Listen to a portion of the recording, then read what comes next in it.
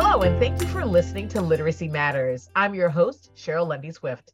Today, I'm here again with Leslie Zoroya, who's it's great to have I'm you back again. You're back again.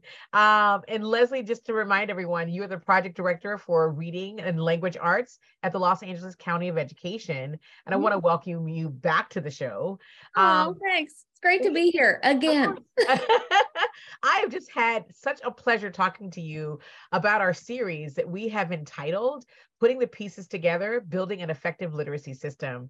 And we have talked about, district personnel, and we've talked about school leaders and teachers. And now today, we're going to talk about some of my favorite people out there, literacy coaches, which I know can make, or instructional coaches, if you call them that in your district. So, I want you to know, I think instructional coaches can be the heartbeat for sure of a school district. Yeah. So, and I know you have lots to say about it, right, Leslie? Yeah. I mean, we work a lot with literacy coaches, and they're such an important piece of the puzzle. So I'm excited to talk about them today. Awesome. So why don't we start by I'm going to ask you, what are the benefits of having a literacy coach on your staff? What can they do to support this important work? Yeah, so I've seen lots of different models of how people use instructional coaches or literacy coaches, but like everything, the devil's in the details. The benefits really are many to having a literacy coach, but if they're utilized effectively, right? Yes. So in terms of how they would support the work, they would ideally be helping teachers administer those assessments when needed. They'd be running maybe data chats or grade level PLC meetings. They'd be tracking that data and student progress. They'd be doing demos for teachers on maybe new supplemental curriculum that they have, or they'd be conducting PD for new staff. So that's one of the critical roles in maintaining a quality system, is making sure that you have somebody on your site or a district coach who's available, who can come and train new people. As you know, people come and go a lot in schools. So in order to maintain the integrity, that literacy coach can be the one who's also, providing ongoing PD, but also PD to new folks who are coming in, so that you don't kind of mess up the system that you have in place, and that everybody feels like they're part of the work that's going on. And so I really see it as, the ultimate support provider, and that teachers see this person as their ally. And that's tough. Yeah. That's a tough role it requires so much skill. But when it's there, it can be a game changer. Sure. And I have seen it in our pilot schools where we have gone from, and I'll give you a specific example later, but where we have gone from coaching as kind of this, other role over here, to really in the classroom being the pivotal linchpin of the whole program. So yeah. So there's a lot that goes into it, though. That doesn't just happen automatically. Sure. I mean, I think it's really also, it's a dance between the administration and the teacher. And I think one of the things you said, it's a non-threatening, supportive role, which is how the work kind of gets done. What really is the responsibility of a literacy or instructional coach in an effective Tier 1 literacy program? Yeah, so I really see those folks as the glue. They hold the whole, and it's a lot of pressure to say that, to put on a person, but I really see them as the glue that holds the whole program together. And the reason that I say that is because, we have this notion and this ideal in schools that principals should be the instructional leader. And I do believe that, but let's face the current reality, which is that some principals are inundated and overwhelmed. And some do not always come with deep reading knowledge. Yeah. They don't know. They don't know what the elements of an effective literacy program are. And so I don't think that it was necessarily something that elementary principals were taught either.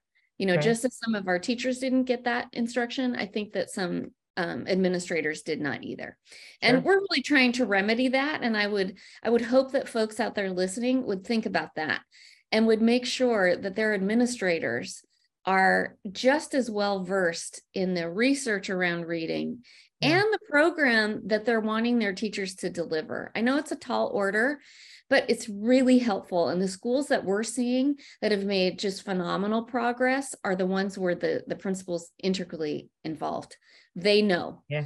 But in the meantime, that literacy coach really can be the bridge between what's happening on the ground and in the classrooms and that systems work that keeps a program afloat. So Sure.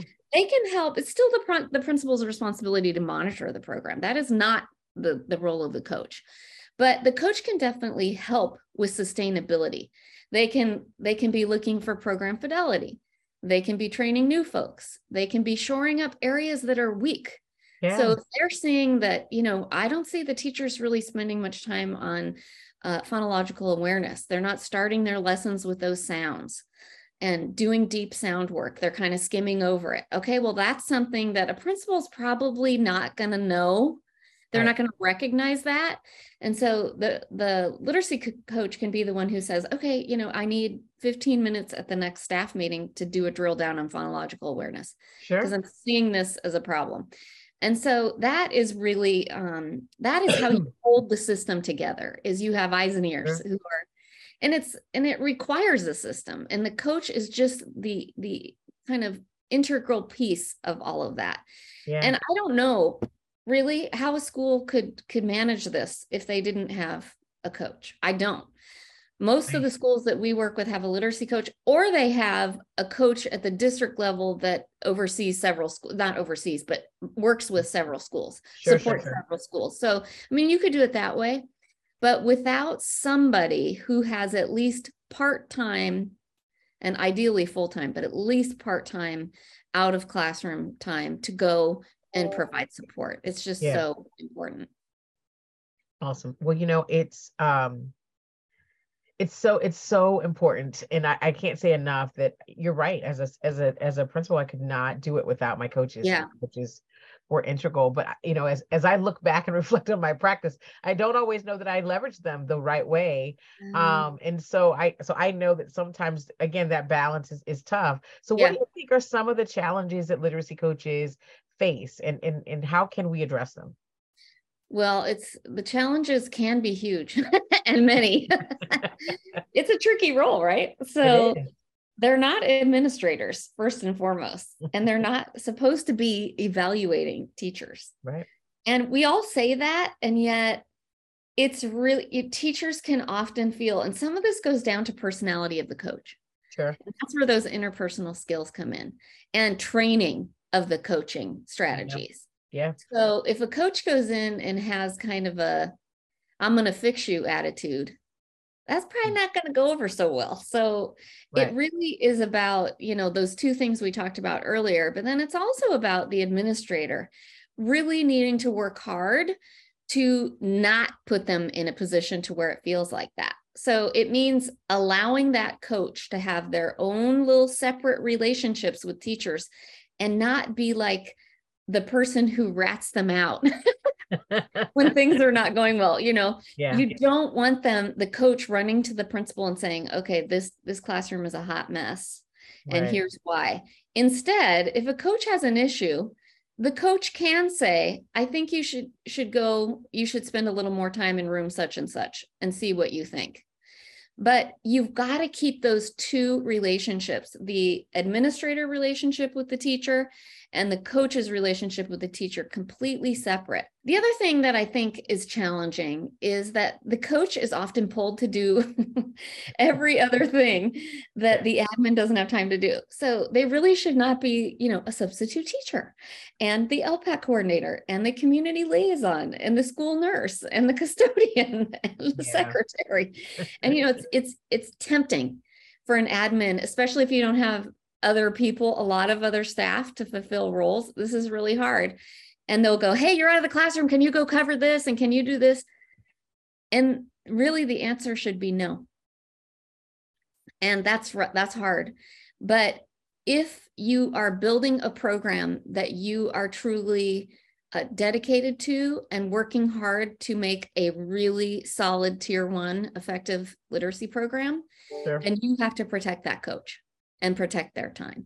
Yeah. So that's the second thing I think that can become really challenging, because some of our coaches are not really coaches at all. They're like jack of all trades. Yes, they are. So we're actually working with a cohort of coaches right now And so we were talking to them about when you go into the classroom, and one of the teachers wrote in the chat, we don't really go in the classroom. And I'm like, the other challenge that I was going to think about was the fact that some of our coaches have had issues with other teachers being either jealous or not understanding their role. So transparency is critical. Yeah. The whole staff needs to understand, and it needs to be spoken out loud. Like, what is the role of our instructional coach? Why do we have this literacy coach here?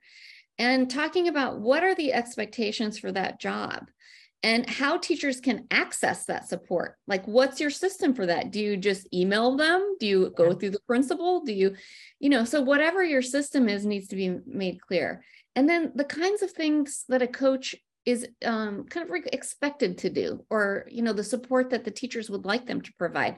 So when we work with coaches, we always stress this notion of absolute transparency. So there are things you can do to promote that, even with people you're not working with. So we would have, in one project I was working on, we would have all the coaches send out either a weekly email or a monthly newsletter or something that highlighted the work they were doing and like gave shout outs to teachers and, thank you so much, Mrs. So-and-so, for letting me come into your classroom. I loved this, and then just maybe giving coaching tips. Here's some things you can do and some resources, and just being in communication with the staff so that you can be talking about the kinds of things you're doing.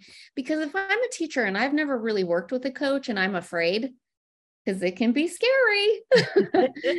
And I'm a person or I'm a veteran teacher, and I feel like, what are you going to do for me? Right. They need to see that.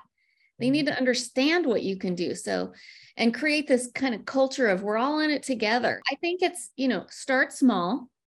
We always tell coaches, like, go with the willing. Who is your young, eager, little floundering teacher who's like hanging on by a thread?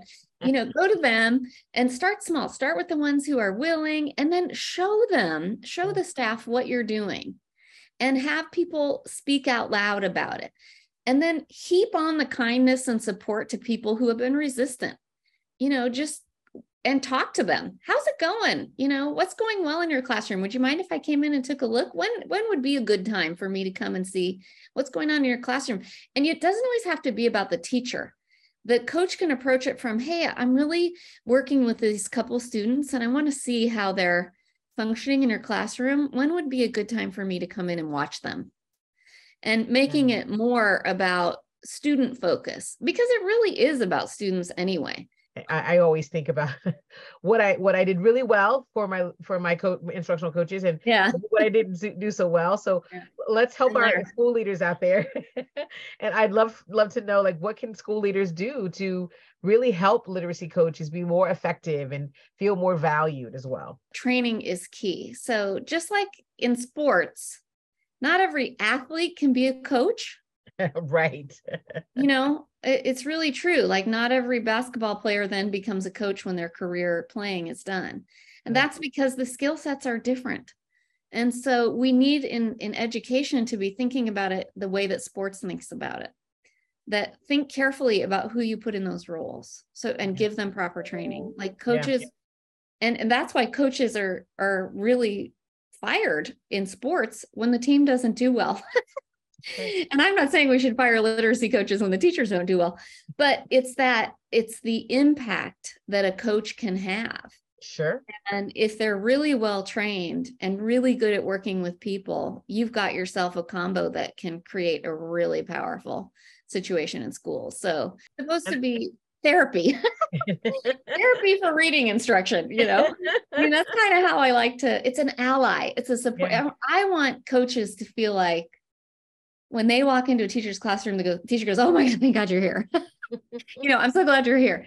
And can you watch this for me? And can you tell me what you see when when this lesson is done? Like, that's the ideal. And it's possible. I've seen it in a lot of places.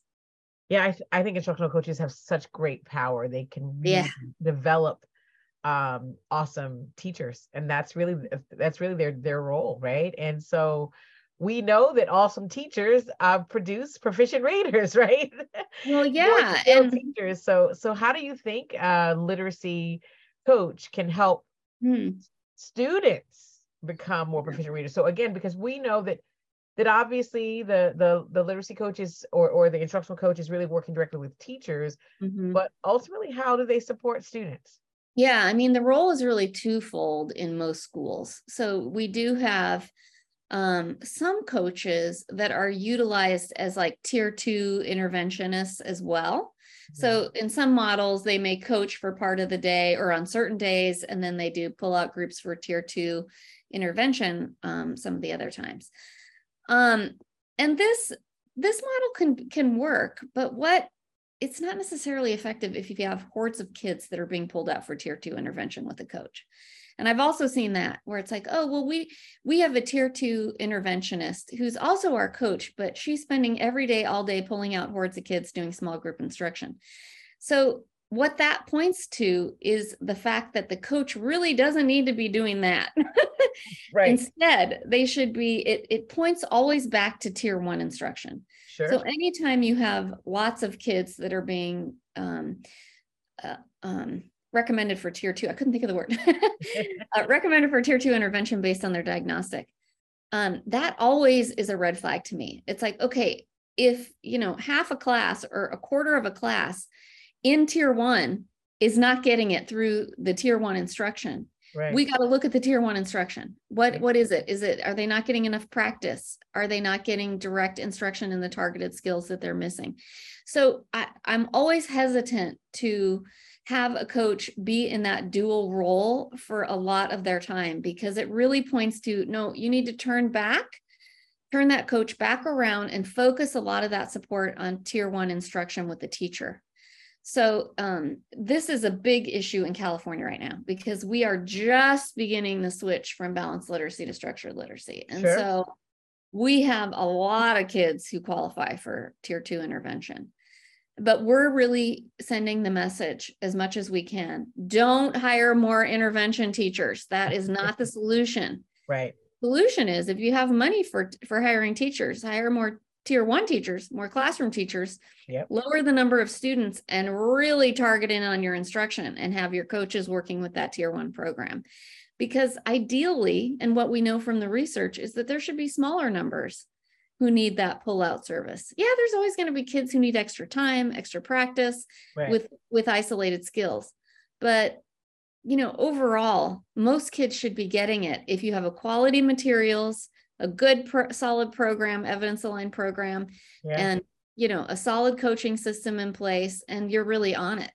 And you know what those skills kids are missing, and you're addressing those in small groups. So it's the whole model of, interventionist / coach is problematic. And I think as a education community as a whole, we really need to be thinking about that. It's not to say there shouldn't be interventionists, but that should not be the coach's role and primary role, because then you're not utilizing them effectively. So it's something to think about for sure. We tell them all the time, our coaches in our pilot schools, you guys are the glue that holds it together. You really are. You're keeping this project afloat because you're the eyes and ears and you're the support, and the teachers really see you as that. So it just can be such a powerful role. And I would really hope that people would maximize it. They would, really work hard to provide training and support to coaches and make sure that their coaches feel like they're doing the work they need to be doing, and that it's a powerful experience for them as well, because it really can make a huge difference between an effective system and tier 1 literacy program and one that is just limping along. Yeah. And we don't want to limp along. We want to get there, right? No limping. We want to get there sprinting and with great strides.